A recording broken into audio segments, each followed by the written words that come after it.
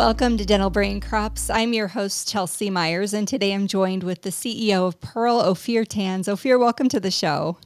Thanks, Chelsea. Great to be here. Yeah, thanks for being here. So I'm excited to hear all about the incredible things you're doing. I got to hear some actually recently, but I want to talk about what you're doing at Pearl. Before we get there, if you could just tell me what led you to dentistry? Why are you in this industry? Yeah, great question. So, my background is in engineering. My father is a retired dentist, actually, so I kind of grew up in that environment and have had a lot of exposure to it. In the last, 17 years, really, of my career have been focused on artificial intelligence and specifically computer vision. So, computer vision is a sort of subfield of artificial intelligence where you teach computers to see and understand and interpret the world in much the same way the human brain does. Hmm. Um, and I built a large company prior to Pearl, and increasingly really wanted to do something that I thought would positively affect humanity and have a positive impact on people's lives, and made the decision to explore opportunities in the healthcare space. And sort of dentistry was on that list of considerations. And Hmm. for a whole host of reasons, decided to actually commit to the dental category. And I'm really glad I did. I think it's an amazing field of medicine and a very entertaining and interesting place to be. Very cool. Very cool. So, okay, so tell me about what you're doing with those computers and the artificial intelligence in the dentistry space now.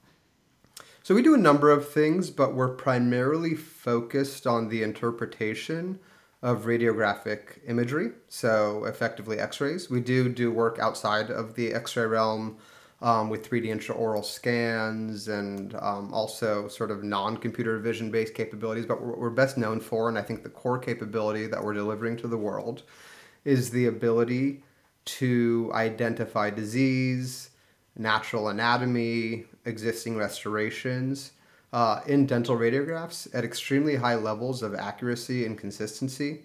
On average, we're surfacing nearly 40% more sort of lesions and indications of disease than what is typically found. That's per our clinical trial, which came in, I believe, around at a 37% lift.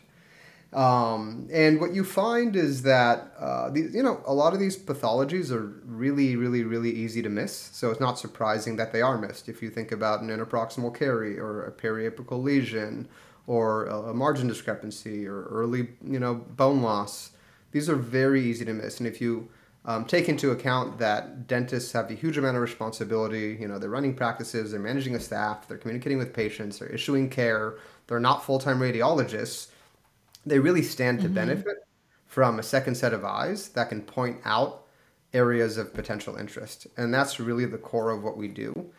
We help surface areas of interest so that the diagnostic component of a patient visit is leveled up, and ultimately that has a direct impact on the standard of care that is able to be delivered because you're much more comprehensive and thorough in the examination component.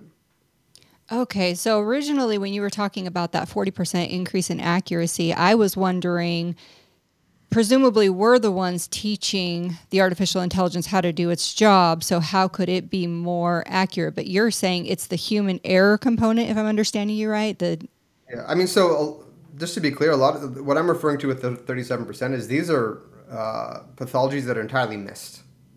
Okay. Um, so you are right to assume that artificial intelligence systems of any form, for the most part, undergo a process called supervised learning.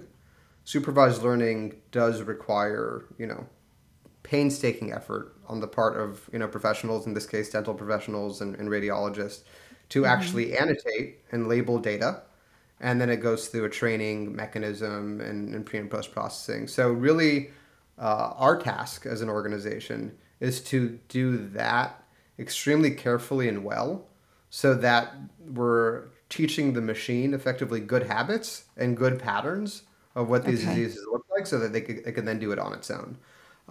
So ultimately, even though you have maybe thousands of practitioners at a certain level of proficiency training a system, when you take all that in aggregate and you sum it up and you enable the computer to learn, then it is able Okay. to outperform humans at all these tasks. And that's the case for, really any form of computer vision in the world.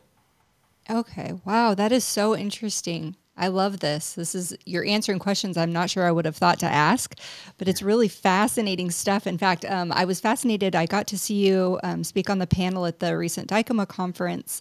And I remember I was both intrigued by what you were saying, and I was also entertained because your demeanor, you just had this confident smile. And I was like, oh, I'm excited to see what this guy's going to say. And he looks really happy about whatever it is. And I realized as I was listening that the reason you had that confident smile was because you have a really cool thing, and you guys have done a lot to get it to where it is. So talk to me kind of about that building process. You start with this great idea. You have this definite giant of an idea, and then now you've scaled it to this incredible product. Talk to me about that process. Yeah, it's a major, major effort. It's tens of millions of dollars. Many years of data collection and training to be able to operate at levels of efficacy that are acceptable to not only the category and the folks using this on a day-to-day basis, but also acceptable to the regulatory authorities that have certain Mm-hmm. bars that need to be achieved for this kind of a medical device. Yeah, I mean, it really was a huge amount of effort that we had to put in place in order to be able to sort of reach these levels of proficiency. Mm-hmm. Um, and again, this is unique in that these are medical devices that we're talking about, so they need to be regulatorily approved. But for us, we started the data collection effort all the way back in 2015 when we started to sort of collect and train and experiment.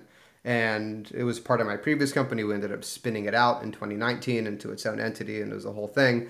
But doing this well with state of the art technology today is inherently an extremely expensive and involved proposition. I don't think that's a feature. I think that's a bug. I think as artificial intelligence continues to actually improve, and we could more heavily rely on things like unsupervised learning, which is something like where you dump a bunch of data into a computer, say this is what I want you to figure out how to do, and it goes and figures out how to train itself.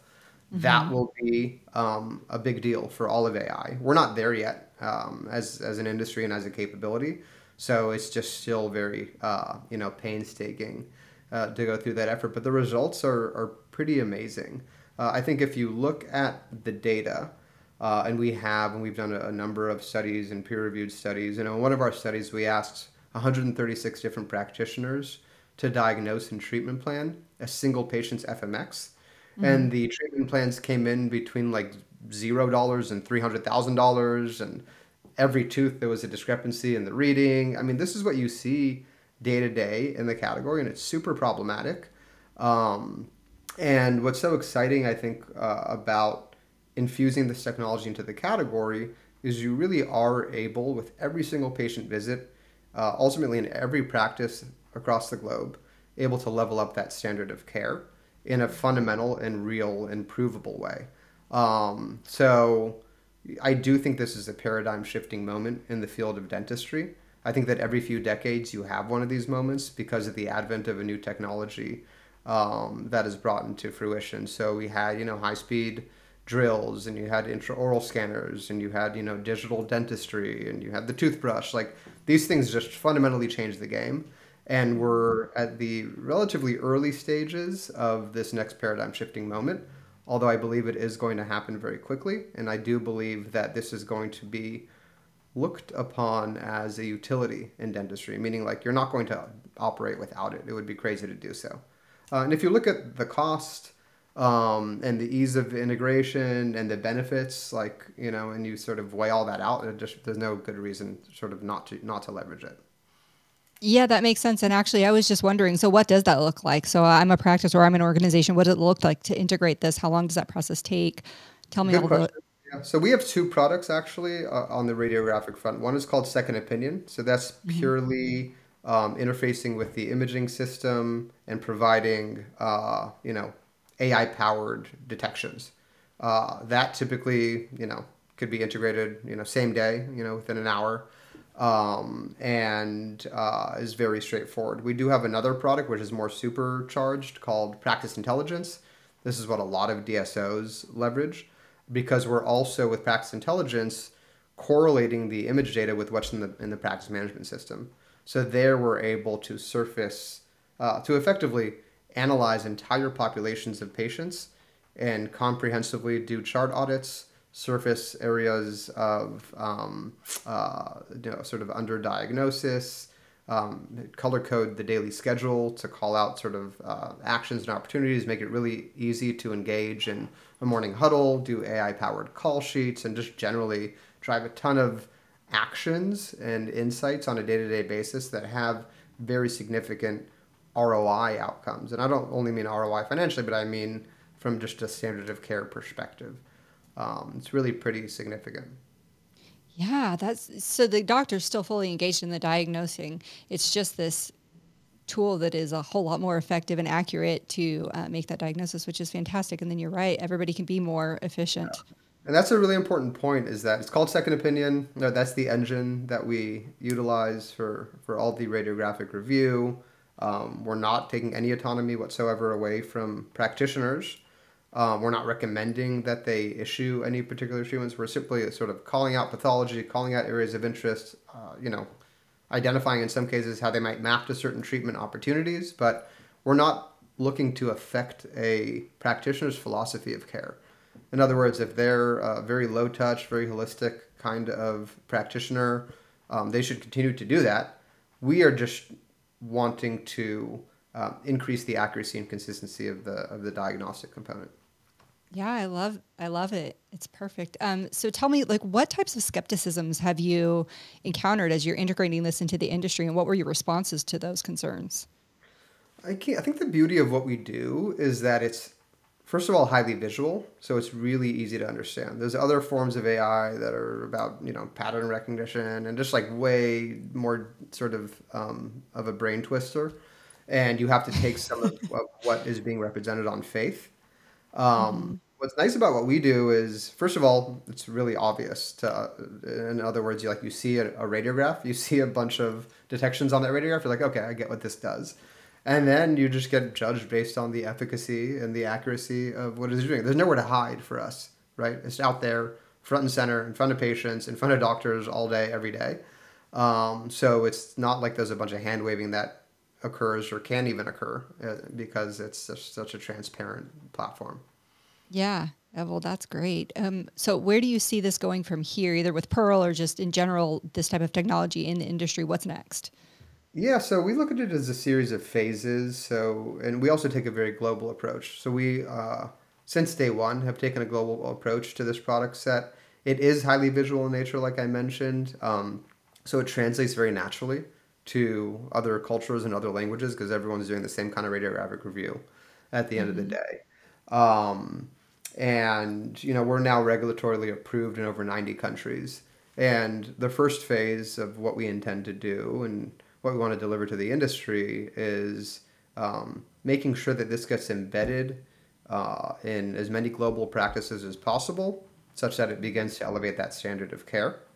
Um, and the sort of other things that you can do on top of that in terms of interacting with specialties, interacting with laboratories, helping providers generate, cleaner claims and better compliance and RCM. I mean, the possibilities are really endless, but it's really a function of first things first is let's elevate the standard of care. In conjunction with that, we can add all types of efficiencies and benefits. We kind of describe it often as having another individual person or even kind of a whole team that is a virtual team member, but that is kind of helping to drive a better practice management on a day to day basis. Yeah. Yeah, that makes so much sense. Okay. Well, I'm really excited about it. So I want to go somewhere that has this technology in place. I want to be treated with it. Um, how would somebody, if they were interested in learning more about your technology, hopping on a demo call or seeing something like that, how would they do that best? Yeah, the easiest way is just to go to our website and schedule a demo. Somebody will get back to you typically same day and schedule something very quickly. And this is a technology that I think the switch has really been turned on. You were at Dykema recently, correct, Chelsea? And you Yes. probably saw just like the the intensity of attention around this sort of topic, it really does feel like it's caught fire, and people do understand the benefits of it, and everyone has some form of plan for getting this out. Now it's going to take longer to trickle down into the individual practices, but that is happening as well. But I really do think that this is going to find its way into practices, especially domestically, very, very rapidly. So I don't think it'll be too long until you find yourself in a random dental practice and you see that they are using some form of AI-powered technology to help on the X-ray review front. Yeah, so exciting. Well, I'll definitely watch for it. Yeah. Well, thank you so much for being here today. Is there anything else that you want to make sure that we add in that our listeners can know or think No, on we'd love before? to talk to anybody that's interested. We do feel that, in very objective ways, Pearl is the most advanced and capable and regulatorily approved capability in market. There's market differences. If you actually look at the details in that regard, we are the only company that is comprehensively regulatorily approved to identify disease, which really is the promise of this technology. The promise isn't, I'm just going to sort of identify caries on some subset of patients. The promise is I'm going to be able to comprehensively get support on it for every patient, for every radiograph, for every common disease type, stuff like that. So I'd encourage folks to take a look. It's kind of a no-brainer. We really tried to make this very accessible to sort of get on board with, and I think people start to feel and see the benefits very, very quickly. So every day we receive calls from partners saying, I identified, 2 interproximal caries I definitely would have missed, or, I Wow. did an implant case I wouldn't have done. Like, there's just stuff that, that our partners are calling out on a day-to-day basis that is really helping them perform at a higher level. Wow, that's so great. I mean, it really hits on every objective, right? Because your oral health is just so important and you want to be a strong, proficient provider and anything I would want to take advantage of anything that would help me to complete all of my objectives Yeah. more accurately. So I just love this. I'm And so we want excited to about this. unburden practitioners. Like, practitioners are have so much on their plate. I saw it with my own father, and my mom was also involved in running the practice, and there's just a lot to do. Dentists are different than other types of doctors in that they typically just have a lot more responsibility in terms of actually managing an enterprise and managing a staff, and they're not responsible for doing kind of one sort of myopically oriented task. They have a lot of responsibility on their plate. So I think anything that enables them to just focus on delivering better care, that enables them to more easily deliver that care consistently, makes everyone happier and results in better outcomes for the patient, for the staff, for the doctor, for everyone involved. You're absolutely right. And I'm so glad you say that because when we're coaching doctors, there is a significant toll that's taken when something is missed or when there is something that could have been better treated because the doctor really personalizes being that best provider and taking care of their patients. And so when he or she can access something like this that will allow them to do their job better, it helps them walk into that situation with more confidence. Yeah, exactly right. Perfect. Well, I really love this conversation. I'm really excited about this technology, and I appreciate you hopping on today to share with us about it. Yeah, thanks so much for having me. It's great to talk. I appreciate you joining me for today's episode. Be sure to rate, review, and subscribe to the show, and visit dentallife.coach for access to additional coaching tools, as well as more episodes to help you create the dental life you truly desire.